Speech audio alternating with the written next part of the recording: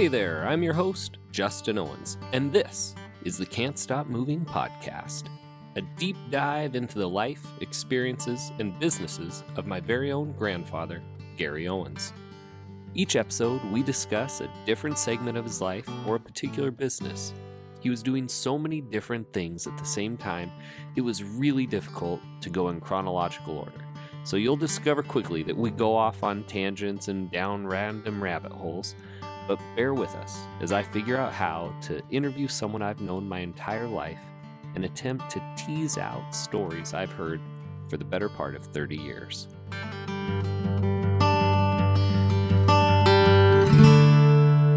You know, I think of all the, even with growing up and hearing all these stories and experiences that you've had,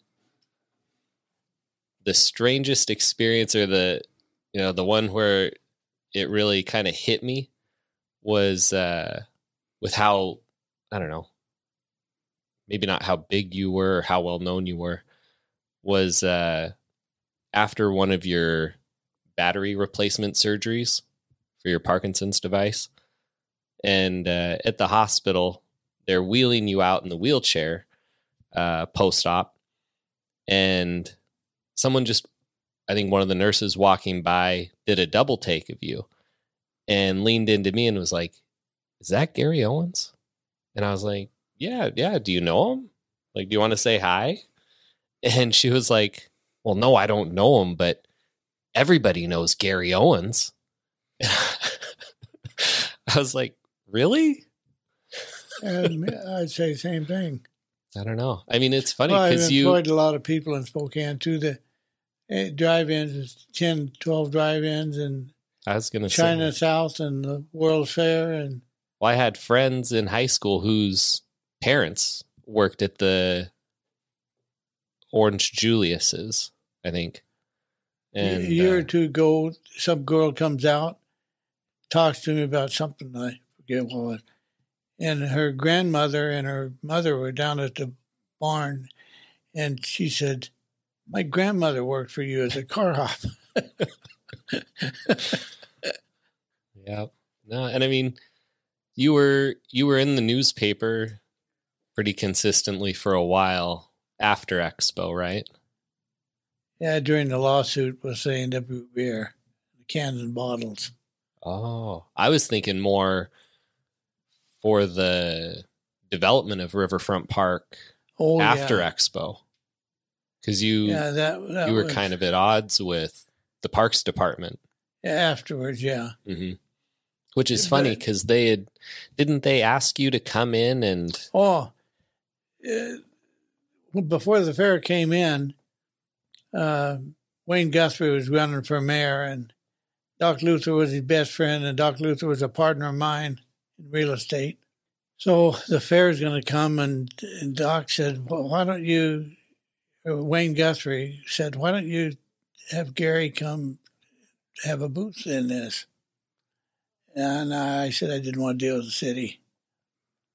So they kept hounding me, wanting me to do it, and I kept refusing. So finally they came out to the farm and said, Doc Luther said, "Wayne really wants you to come in on this deal."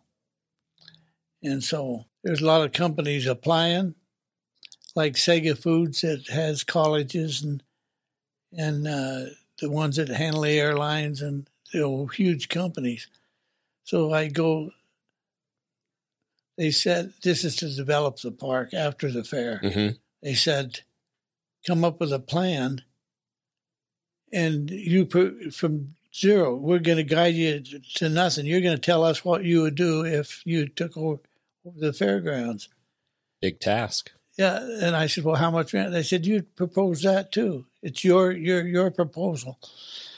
So I think a fair deal would be 12%, 6% on the restaurant. I'd build a restaurant, Charlie Russell's restaurant, I figured. And I went to the Charlie Russell Museum in Montana, and they were happy to see me do this. And they would sell me the Charlie Russell prints.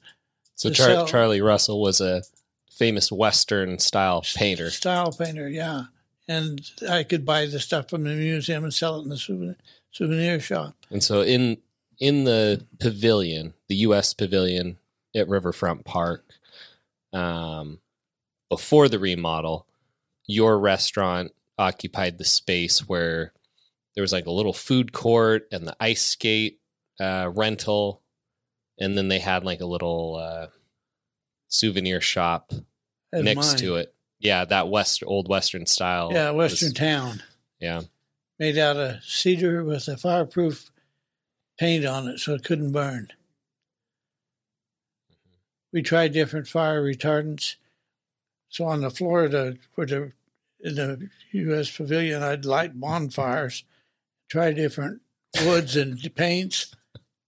Some of the wood would burn the cement floor. And some of the one we chose just wrinkled up. Interesting. Blistered, but it kept the wood from burning. Wow. So I built it out of cedar. It's the easiest wood in the world to burn, but it was beautiful. And it was a steakhouse, right? Ultimately, the Charlie Russell restaurant. Yeah. It was a full menu, waitresses and cocktail lounge upstairs. We built a bar.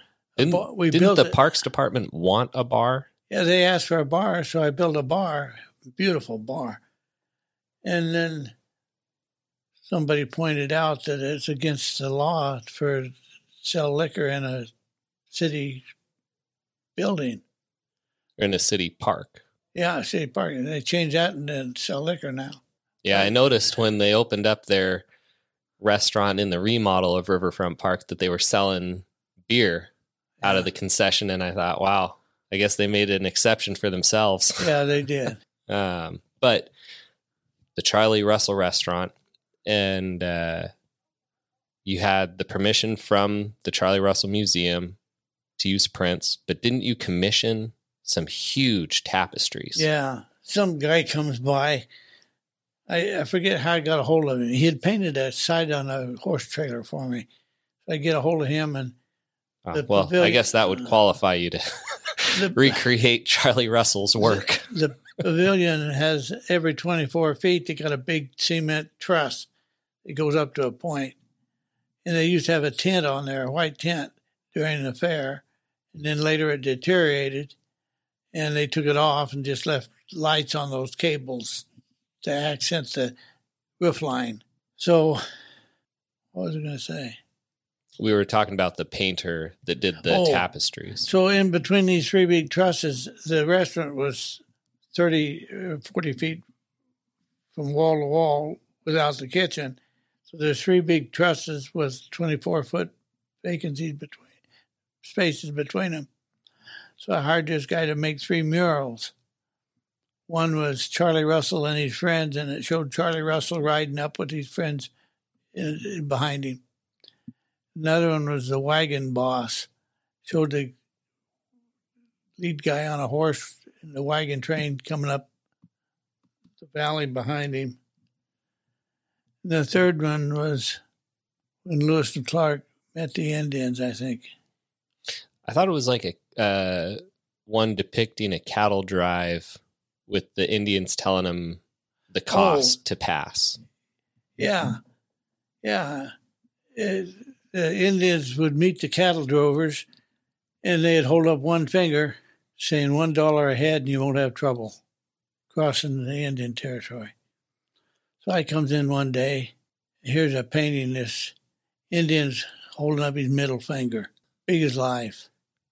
Probably not how Charlie Russell originally painted it. No. So I said, that's real funny, now change it. The guy could hardly wait for me to come in and see that. Henri.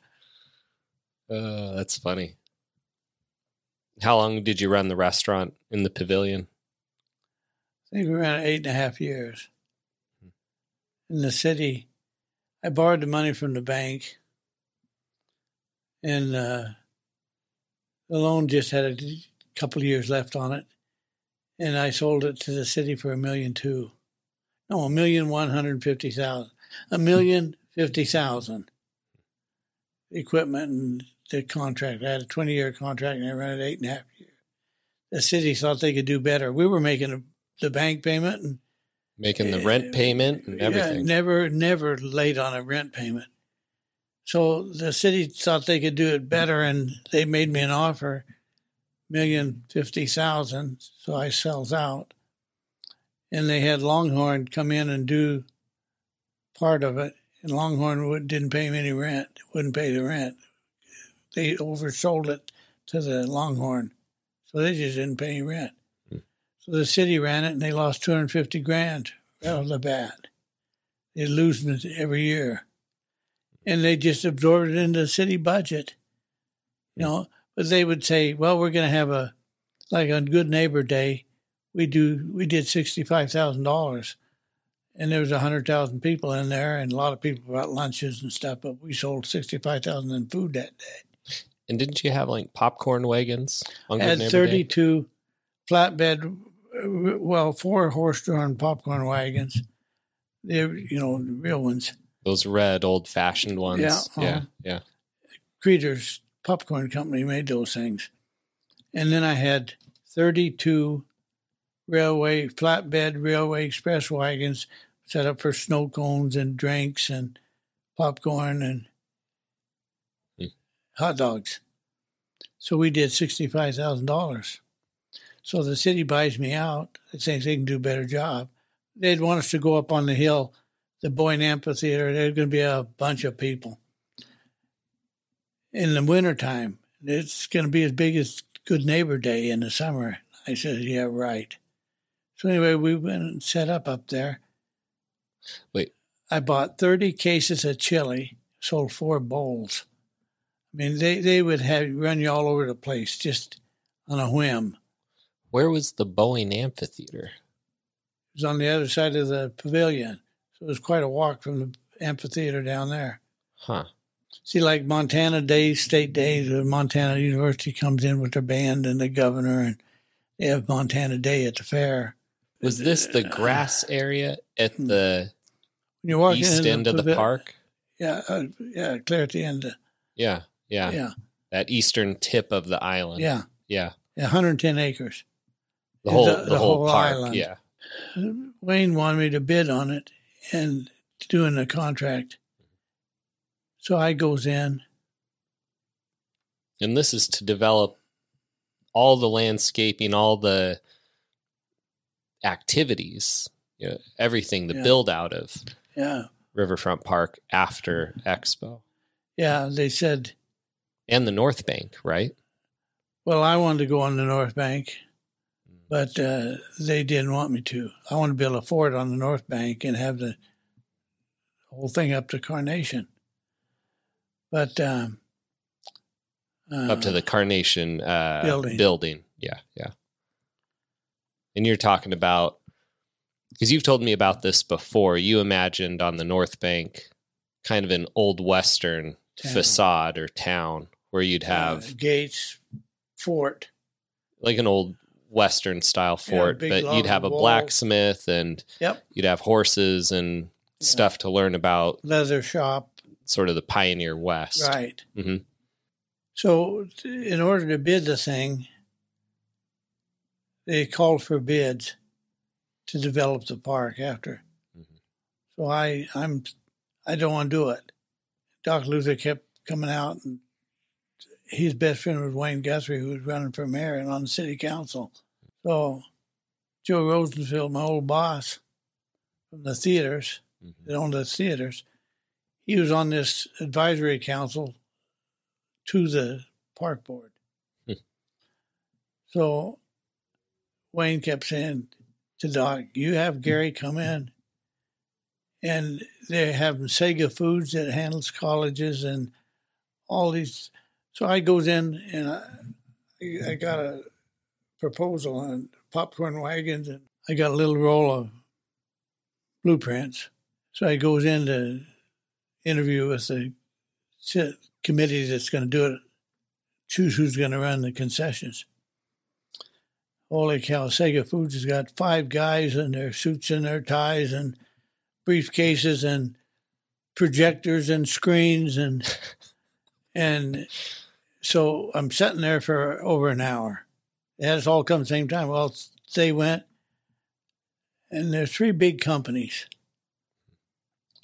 They make their presentation, and I'm sitting out there thinking, this ain't good. It's not going to be me. Why am I here? I goes in, and I lay out my Charlie Russell theme and the horse-drawn wagons. And they said, well, I've seen enough. Let's vote. Mm-hmm. And they said, you got it. When did, because I thought you also contacted the Texas company that designs for Six Flags to design sort of a Coney Island experience. It was a Dallas or style. I'm trying to think. Like you laid out plans for a giant Ferris wheel, like a permanent Ferris wheel, a small roller coaster. What's those tall things? Space Needle. Oh, yeah. It had a Space Needle thing. It was like a pair to the Seattle Space Needle. Yeah. Spokane would have had one in Riverfront Park. It was Six Flags Over Texas out of Dallas, and I went down there and talked to them, and they made a proposal. They were going to put in over $1 million to develop it. There were 318 people applied from Spokane, and 2 of us got in. To Expo. Yeah. But after, so I feel like the Charlie Russell stuff. But here's what happened at the Expo was Ohio Sports Services. We already we said covered that. Came in, took it over. Mm-hmm. We were the only ones besides them. But I think on the timeline for the development of Riverfront Park, I think you came in, did the restaurant, and then that went well, and they wanted you to develop the rest of the park. And that's when you contacted the Dallas company that designs for Six Flags, because you had that whole plan from them that included the pair or the twin to the Space Needle in Seattle. It had a giant Ferris wheel, a roller coaster, and it was meant to be kind of that Santa Monica Pier, Coney Island style to give, I don't know, young people in Spokane a place to go. It was exactly that. I thought there is no place for young people in Spokane. This would be in the heart of town, geared to young people, young teenagers, adults. Well, and what did you grow up with west of town? It had the swimming pool, it had that old wooden roller coaster, and it was where the carousel was before it went downtown. What was that park called? Natatorium Park. That's right. And it's like you grew up, you were probably at the tail end of Nat Park, but yeah, probably close. But it's like in 57 we graduated. We went down there during 53 to 57, 54 to 57. After the Lilac Parade, we'd go to Nat Park. So all the bands from all the schools and towns that marched in the Lilac Parade. So I mean, there was a place for young people to go and have fun. You know, I mean, yeah, kind of like a tiny Silverwood for the time. And then they shut down Nat Park, and there wasn't really anywhere for young people to go to have fun. And you were kind of trying to bring that back in, what, the late 70s? Yeah, they had a carousel down there in that park called the Loaf, L-E-O. L-O-O-F. Yeah, carousel. Yeah. And that was a big deal down there. Well, they put it in storage, and then after the fair, they had a beer garden where that building is. They made the beer garden the right size to put the carousel in. And then they remodeled that building. Mm-hmm. Yeah. So whatever happened with the plan to create a new amusement park inside Riverfront Park? There was a woman on that council. The park board? Yeah, that said... Or the city council? City council. city council. Said, we're not giving up 1 square inch to this development you're talking about. Of grass. Of grass. I said, well, the kids are really going to enjoy that green grass. There's something special about it. You don't want to have something really great for the kids. It would have been great. But didn't like, ironically, after Expo, you're doing the Charlie Russell restaurant. They were planting all the trees that have grown up beautifully in Riverfront Park, but they were planting all those young trees, and a huge group of kids came through the park, and they were snapping off the trees, pulling them out, throwing them in the river. Yep. Jeez. Broke them off. They had to redo them all. One night I hear a ruckus. I go out and these kids are climbing up to the top of the canvas above the ice rink. Well, there wasn't an ice rink then. Mm-hmm. The pavilion. Mm-hmm. Sliding down that thing. It was getting to where it was deteriorating. And I was afraid they were going to fall through. Mm-hmm. So I talked them down off of there. It was late at night. I mean, they could have fell and it had been done for. They weren't going 2 at a time or 3 at a time. They were going 1 at a time. But still, the canvas is deteriorating. Mm-hmm. The next year, they took it down. Left the cables with lights. We did $65,000 one day. And the city took it over, bought us out. They did $30,000. They called up and said, did you do $60,000 or did you hold deposits? And I said, we did $60,000. That was the difference between private running it and the city running it. To continue this conversation between Justin and his grandfather Gary, check out episode 10 of Can't Stop Moving. Don't forget to like, subscribe, and download so you don't miss a single episode. You can find Can't Stop Moving podcast anywhere you listen to podcasts. Visit us at owensfarms.com and interact with us on Instagram at Modern Farmer USA.